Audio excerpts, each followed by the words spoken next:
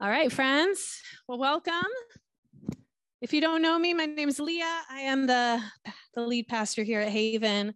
I think I know y'all. I'm super glad to be here with you on Easter, worshiping together. It's been a while. So he is risen. He is risen. He is risen. Amen. Amen. So it was my 30th birthday. And as a young mother, the one thing I wanted for my special day was like a little basic pampering, specifically the opportunity for a much overdue haircut. I was a mother of only one child at the time. And for those of you who don't know, I now have three. But at the time, little Elliot, otherwise known as the purple haired drummer, he was just over a year old. And moms in the room, you probably know, remember those early years of parenting very littles. There's not often a lot of time for self-care, right? It's hard to shower. It's hard to go to the bathroom alone, let alone like go to a salon and get your hair done. And so for my 30th birthday, my best friend at the time volunteered to make that happen. And so the idea was we would go together to the salon. We would have our haircuts back to back. And while one of us was getting our haircut, the other one would hang out in the waiting area with little toddler Elliot. And then afterwards, we'd all go out for lunch together. Seemed like a brilliant plan. At first, it was. My friend Janice kept Elliot happy and busy while I got my haircut done. I did the rinse, the trim, the blowout. It was beautiful. I felt so good. And then I took over the baby minding duties while my friend took her turn in the chair. And now little Elliot was still kind of gaining confidence as a walker. And so he put his little hands on the coffee table and he was like doing laps around the coffee table, just kind of toddling around it until something gave way in his feet and his balance started to teeter. And before I could reach out to grab him, I see his little head go head first right into the corner of the coffee table at the salon. Instantly, the serene spa setting was transformed as screams emitted from his tiny body, gushes of blood poured forth from his forehead. The hostess like quickly runs over and brings me a towel, but it is like very rapidly soaked with blood. Blood is being smeared on the carpet, on the furniture. My distressed toddler is thrashing and wailing, and I am also distressed, trying not to thrash and wail myself. My friend Janice extracted herself from the chair. Thankfully, she had only just been rinsed, not yet cut. So we didn't have to like walk out in like a half a haircut situation. So she drives the two of us with haste to the emergency room where we spent the rest of my birthday afternoon getting 6 stitches sewn in the forehead of my baby. There's a picture of it. Happy birthday. So Elliot's head, of course, healed. And he was young enough that he doesn't really remember the incident that gave him the mark, but he still wears it on his forehead. If you are going to ask him about it, you know, maybe not all at once, but it is there. You can see it if you take a close look. And when he was in the more like 7, 8, he had dark brown hair and glasses, and we called it his Harry Potter scar. And it always has been there, and it always will be there, telling the story of his mom's birthday years ago when he was just a baby. You can take it down. We don't need to keep looking at Frankenstein baby. Well, today's Easter Sunday, a day that is the culmination of the Lenten journey many of us have taken over the last 6 weeks. And it's the day that the Jesus-centered tradition we are connected to celebrates as our great source of joy. The day we celebrate that death does not need to be the end of the story, that Jesus died on Good Friday, but rose on Sunday. The day we honor that there is life after loss. There is what the Christian faith calls resurrection. Now, I say this with the knowledge that we as a society are living in a kind of resurrection moment. This very gathering, you could say, is a kind of resurrection. This is our first in-person Easter celebration since COVID. The last 2 years, we celebrated the holiday at a distance, connecting only online. And yet after those two disorienting, virtually only Easter gatherings, here we are again, gathering in person, many of us, and some of us, I'm sure, online. We have lively music. There's a good number of us here at one time. We have a party to enjoy after the service. And this life after loss kind of moment is just one in a series of moments that I think many of us are experiencing these days. As more and more offices are calling their workers back to their campuses, masks are being removed in more and more social settings, live entertainment has returned with plays and concerts back on the books. Is that for me? I'll take it, yeah. I will acknowledge I have a little bit of something going on in my throat today, but I'm COVID negative. So whatever it is, it's not that. So we're all in this place. We've got live entertainment coming back. This summer, more events will likely take place than have taken place over the last couple of years. Lots of us will probably travel. We're likely continue to move further into this season of what comes after many of the most dramatic, painful moments of the COVID pandemic. And yet, I'm not sure any of us who lived through life before March 2020 and are also alive now believe that what we are moving into is like some simple return to what came before, right? The illusion that we could, or that we would even want to simply pause life and return to it was shattered long ago, probably like June 2020.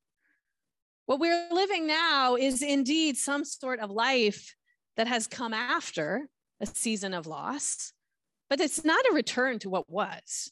It is something different. And this to me is what also resonates with this event we honor today, the event of resurrection. Truthfully, I think churches often have an annoying habit of reducing the Easter story down quite a bit. Everything's distilled into victory. Yes, Good Friday was sad. Jesus was wrongfully convicted and brutally murdered, but it's okay. He rose. It's all good. Happy ending. Now we all get to live happily ever after. Praise the Lord. Turn that frown upside down. He is risen indeed. Nothing to be sad about. But is life after resurrection actually supposed to look that way? Perhaps some of us wondered whether we should even come today. Maybe we don't really identify with that fully celebratory, standing completely in the victory kind of mood. And if that's you today, I just feeling a mix of feelings, feeling like things are more complicated than simple. I want to assure you the emotional space you are in completely belongs here.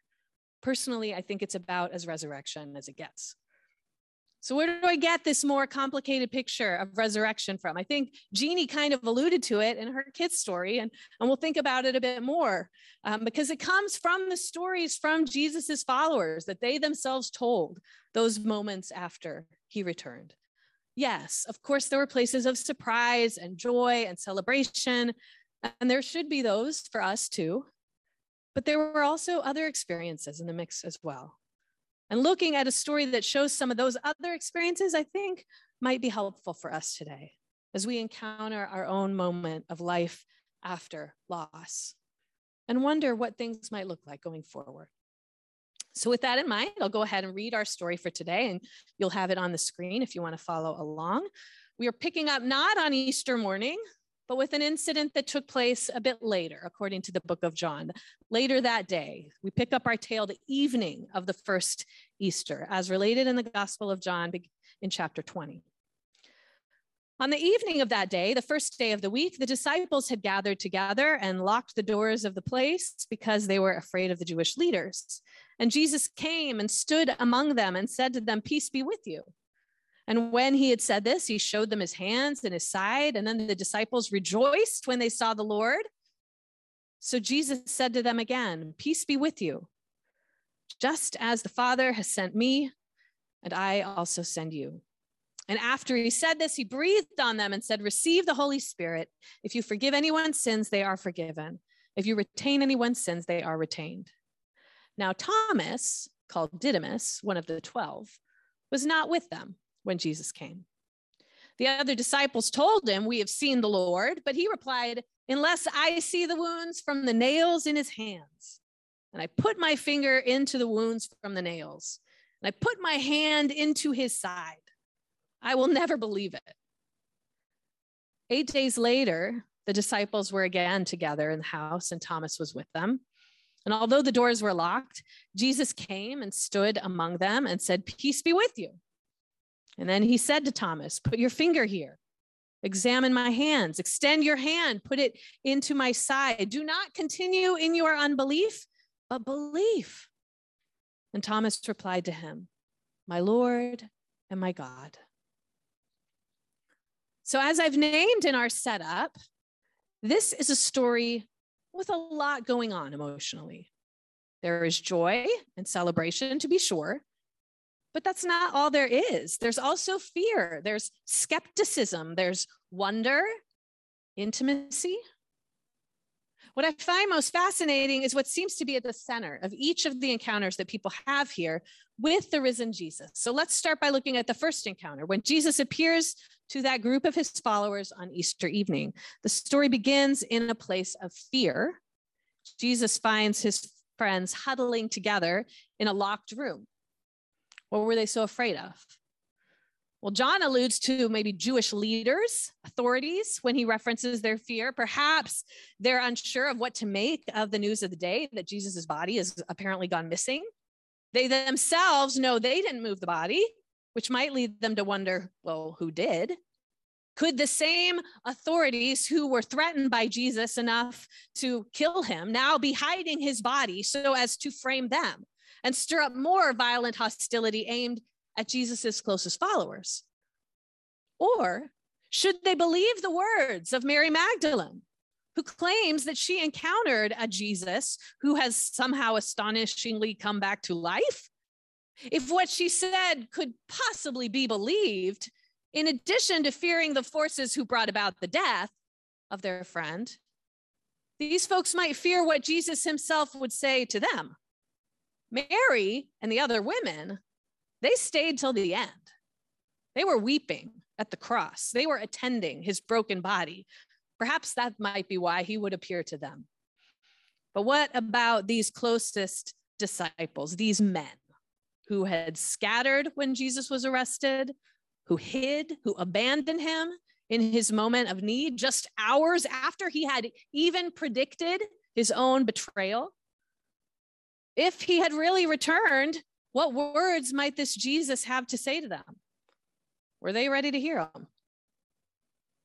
Well, encountering them, Jesus seems to sense their fear, which is probably why in this short passage, he says 3 times, "Peace be with you." But it isn't these words themselves that seem to bring the peace. The story says, after speaking those words, he showed them his hands and his feet. The fear gives way to wonder and joy. But it's not Jesus miraculously appearing in the locked room that brings the joy. It's not Jesus's words of peace. It's the encounter with his scars that changes the mood. When they see his scars, they feel safe. They can take in what's happening. Why the scars? Thomas, of course, has his own interaction with the wounds of Jesus, one that's even more intimate. Having missed the Easter evening dinner party, we get the sense that his friend's story is too much for him to accept. He's skeptical and really like, who can blame him? Why wouldn't he be wary of such a story? Now, this isn't the first time Thomas the disciple is featured in Jesus's story. This is the same Thomas who earlier in the Gospel of John showed keen awareness that death might be the trajectory for Jesus. And with him, Thomas and his other close friends as well. When Jesus is persuading his followers to accompany him back to the area of Jerusalem, where Jesus had recently narrowly escaped being stoned, so that they could go visit their family of their friend Lazarus, who had recently died, Thomas is the one to say to his friends, the other disciples, "Let us go too, so that we may die with him." Thomas seems to be an analytical guy, one who doesn't jump to conclusions, but examines the evidence, reasons things out, and he saw the forces at play. He knew death was a possible, even likely outcome as Jesus kept challenging entrenched authorities. And he was willing to face that death himself. So the horrifying events of Good Friday would not have been a shock to Thomas.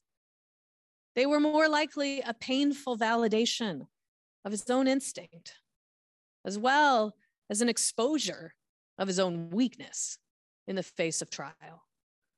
Because despite Thomas's intention to be this good accomplice, his bravado in the face of the hypothetical oppression, when the moment came, Thomas did not stand up and die with Jesus.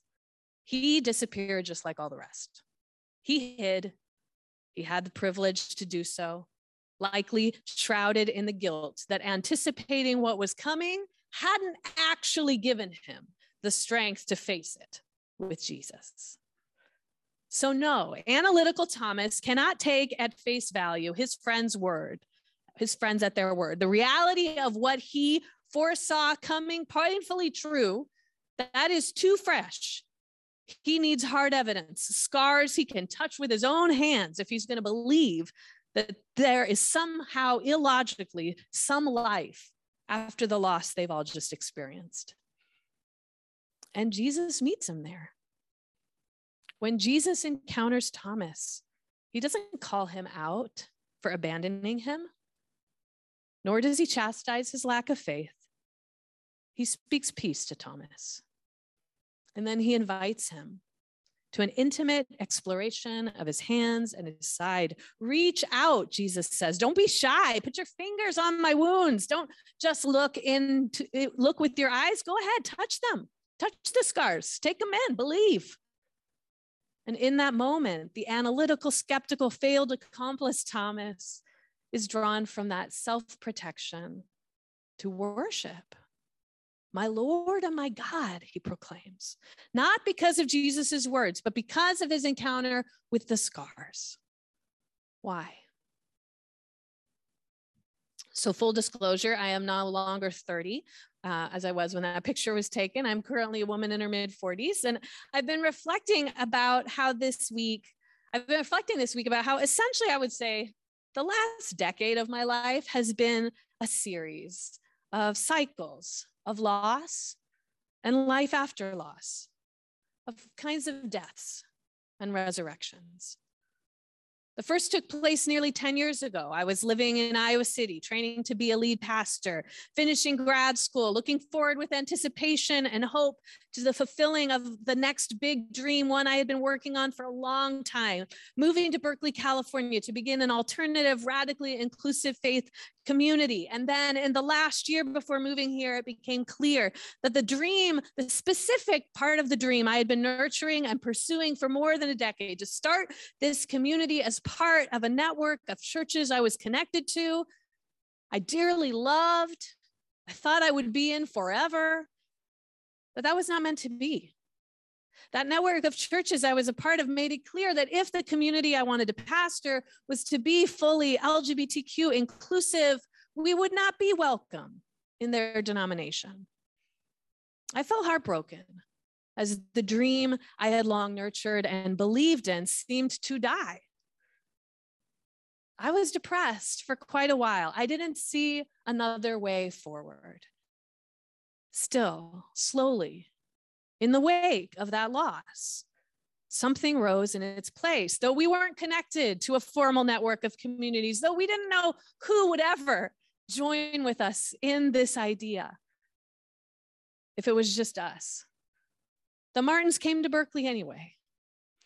And within a few months, a small group of folks also longing to be a part of starting something radically inclusive and safe and diverse and Jesus-centered began to gather in my living room. And weeks after that first gathering, we chose a name, we launched our website, we invited more new friends into the journey, and over 7 years later, and through more cycles of loss and renewal, here we are.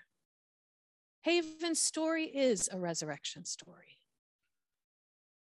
Many of you also know that nearly 4 years ago, within 3 months of each other, two of the closest women in my life, my sister, one of my best friends, both received very serious cancer diagnoses.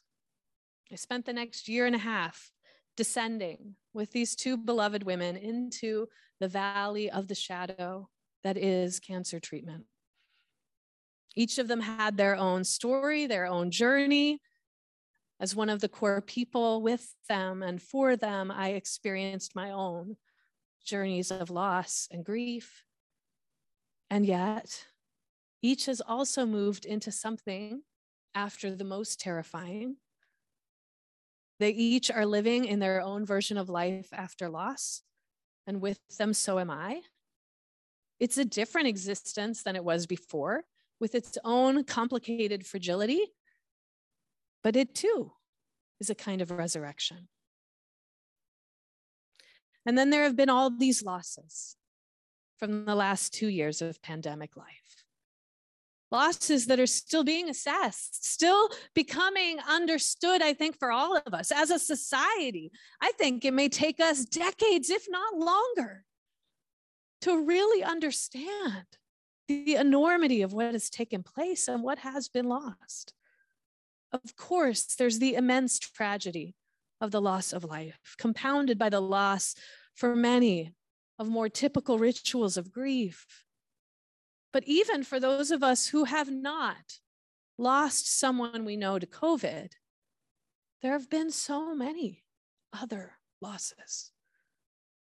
Losses of milestones, losses of community, losses of relationships. Story after story I read these days talk about the psychological impact of the pandemic on all of us, on our kids, on our teens, and how we will likely be carrying invisible wounds with us as a culture for a long time. We may be resurrecting as a collective, but many of us are aware that the losses of COVID are still being felt in our bodies, in our marriages, in our relationships with our kids, in our friendships, in our relationship to work. We may feel like we're here, like we're in this room, like we've survived these last challenging years, but if we're going to be real, we're not okay. We're not really okay. All is not well. Loss is still felt. And this too, it strikes me, is part of resurrection. For me, the story of Jesus' death and resurrection is not some story many of us were once told. It's not the story, of some wrathful patriarch taking out their violence and anger at humanity on like an innocent son and then saying it's all okay because he rose. Not that story. Truthfully, that's a pretty monstrous story. It does not reflect the divine heart I believe in or am connected to. But no, when I think of the death and resurrection of Jesus, I think of my young mother's heart. The moment my baby was wounded, I think of how deeply it undid me to see him hurt and how I longed for him to know that he was not alone, that his pain in that moment was not the defining experience of his life, although I'm sure for like 13-month baby, it felt like it, right? If I could have bled with him, I would have. In the same way, I believe there's a mother's loving heart at the center of the universe who is moved on behalf of the pain of her children, who longs to encounter us in the places of our deepest woundings and bring not only solace and comfort, but the possibility of healing and transformation. That she longs to show us, as she showed us in the transformed wounds of Jesus himself, that our deepest sorrows need not defeat us, that they can become something we can rightly call new life, new creation. Behold, the divine parent says, I am making all things new. So Jesus was not raised a blemish-free person. His wounds were part of the resurrection body. They came forward into the new life he was initiating. He was forever marked by his experience of deep wounding, but those wounds didn't have the final say. Something more powerful took place as sacred spiritual power came near and transformed that which was the locus of such tragedy and pain into something beautiful and redemptive, something that connected him to others so it could bring hope and peace to those around him who had their own wounds in need of healing and redemption too. You see, I believe Jesus's wounds weren't the only ones in the room that day. He was not the only one to suffer trauma on Good Friday. The physical trauma of the event was not the only trauma. Perhaps that's why Thomas needed to see and touch the wounds. Seeing those marks of trauma on Jesus validated his own trauma too. Maybe Jesus wasn't the only one in the encounter with some scars. His were just the most visible. We don't always carry the scars on our bodies, but they mark us just the same. Still, the good news of Easter, the good news of resurrection, is that those markers don't have to be markers of shame or defeat. They can be the signposts that testify to our transformation. Perhaps that's why each of Jesus's friends was so deeply moved when they saw the scars. The truth of the way that his wounding had been transformed into something renewing, something not of death, but of life, illuminated the possibility that each wound his friends had suffered, watching him die, each wound they sustained, seeing their dreams crushed, feeling the shame of their own complicity, each of those wounds too might become a part of a bigger story that also could bring life. So in my own life, through my own experiences of loss and resurrection, the cycles of loss and new life I've encountered, they have left me changed from the way I was before. Like Elliot's little forehead, I am marked by my encounters with loss. And these losses are fundamental parts of my story, but they did not defeat me. They do not define me in my resurrection life. My rejection from my church home has given me capacity to hold and make space for others who've experienced rejection. My encounters with the fragility of life has helped me become one who can stay present to that fragility whenever it surfaces. I am living now in the hope that the still fresh wounds of these COVID losses could one day be similar sources of life and strength too. So yes, we're forever marked by our losses, but if we allow it, these places of wounding can become the places where the divine can most powerfully meet us. Our experiences of trauma and hurt will not and should not be erased, but they can be transformed and become part of who we are becoming, just like Jesus's resurrection body. It's a body that's different, that carries unique and substantial new power, even as it also bears the marks of the loss that came before. So when Jesus's friends first encountered his wounds and their fear turned to joy, he did this unique thing. He breathed the divine spirit into them, and they could receive it. A week later, when Thomas was invited to touch Jesus' scars, a similar power seemed to come over him. He was moved to worship. Both of them, I think, had a divine encounter with the gift that I think is the heart of the Easter story and the reason we're called to celebrate, even in complexity, and that is the gift of hope. Hope is a powerful force in the face of wounding and loss. Hope does not need to deny the painful reality our suffering speaks to, but hope calls us forward to believe that suffering need not be the end. Hope was found on Easter Sunday in the breath of the divine, breathed from the mouth of one resurrected person into the mouths of a community who was also in need of resurrection. And I believe the same hope is available to each of us today too. So friends, I'm going to tell the boys to come back. Okay.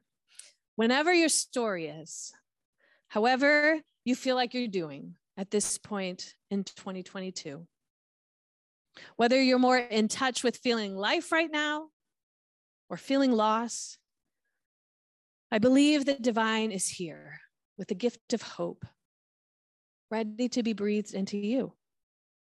So as we end, we're going to extend an opportunity to receive it.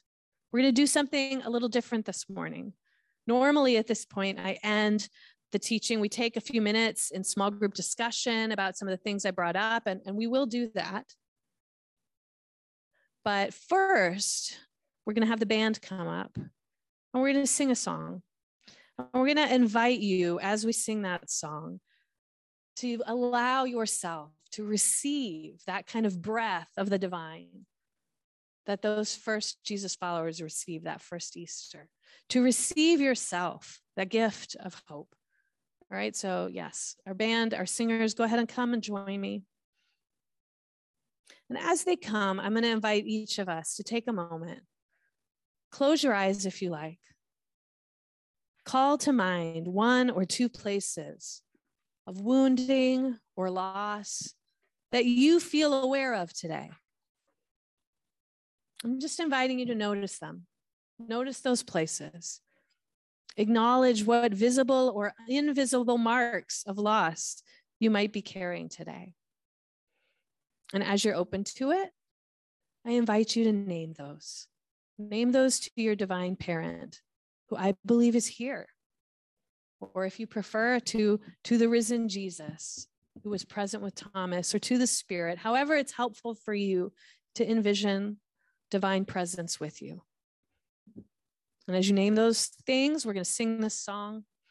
And I invite you to take in the truth that your pain is seen, that it is honored, that the divine is committed to your transformation and the transformation of everything around you, your family, your friendships, your community, and more. Behold, the Spirit of hope encourages. I am making all things new. May it be. Amen.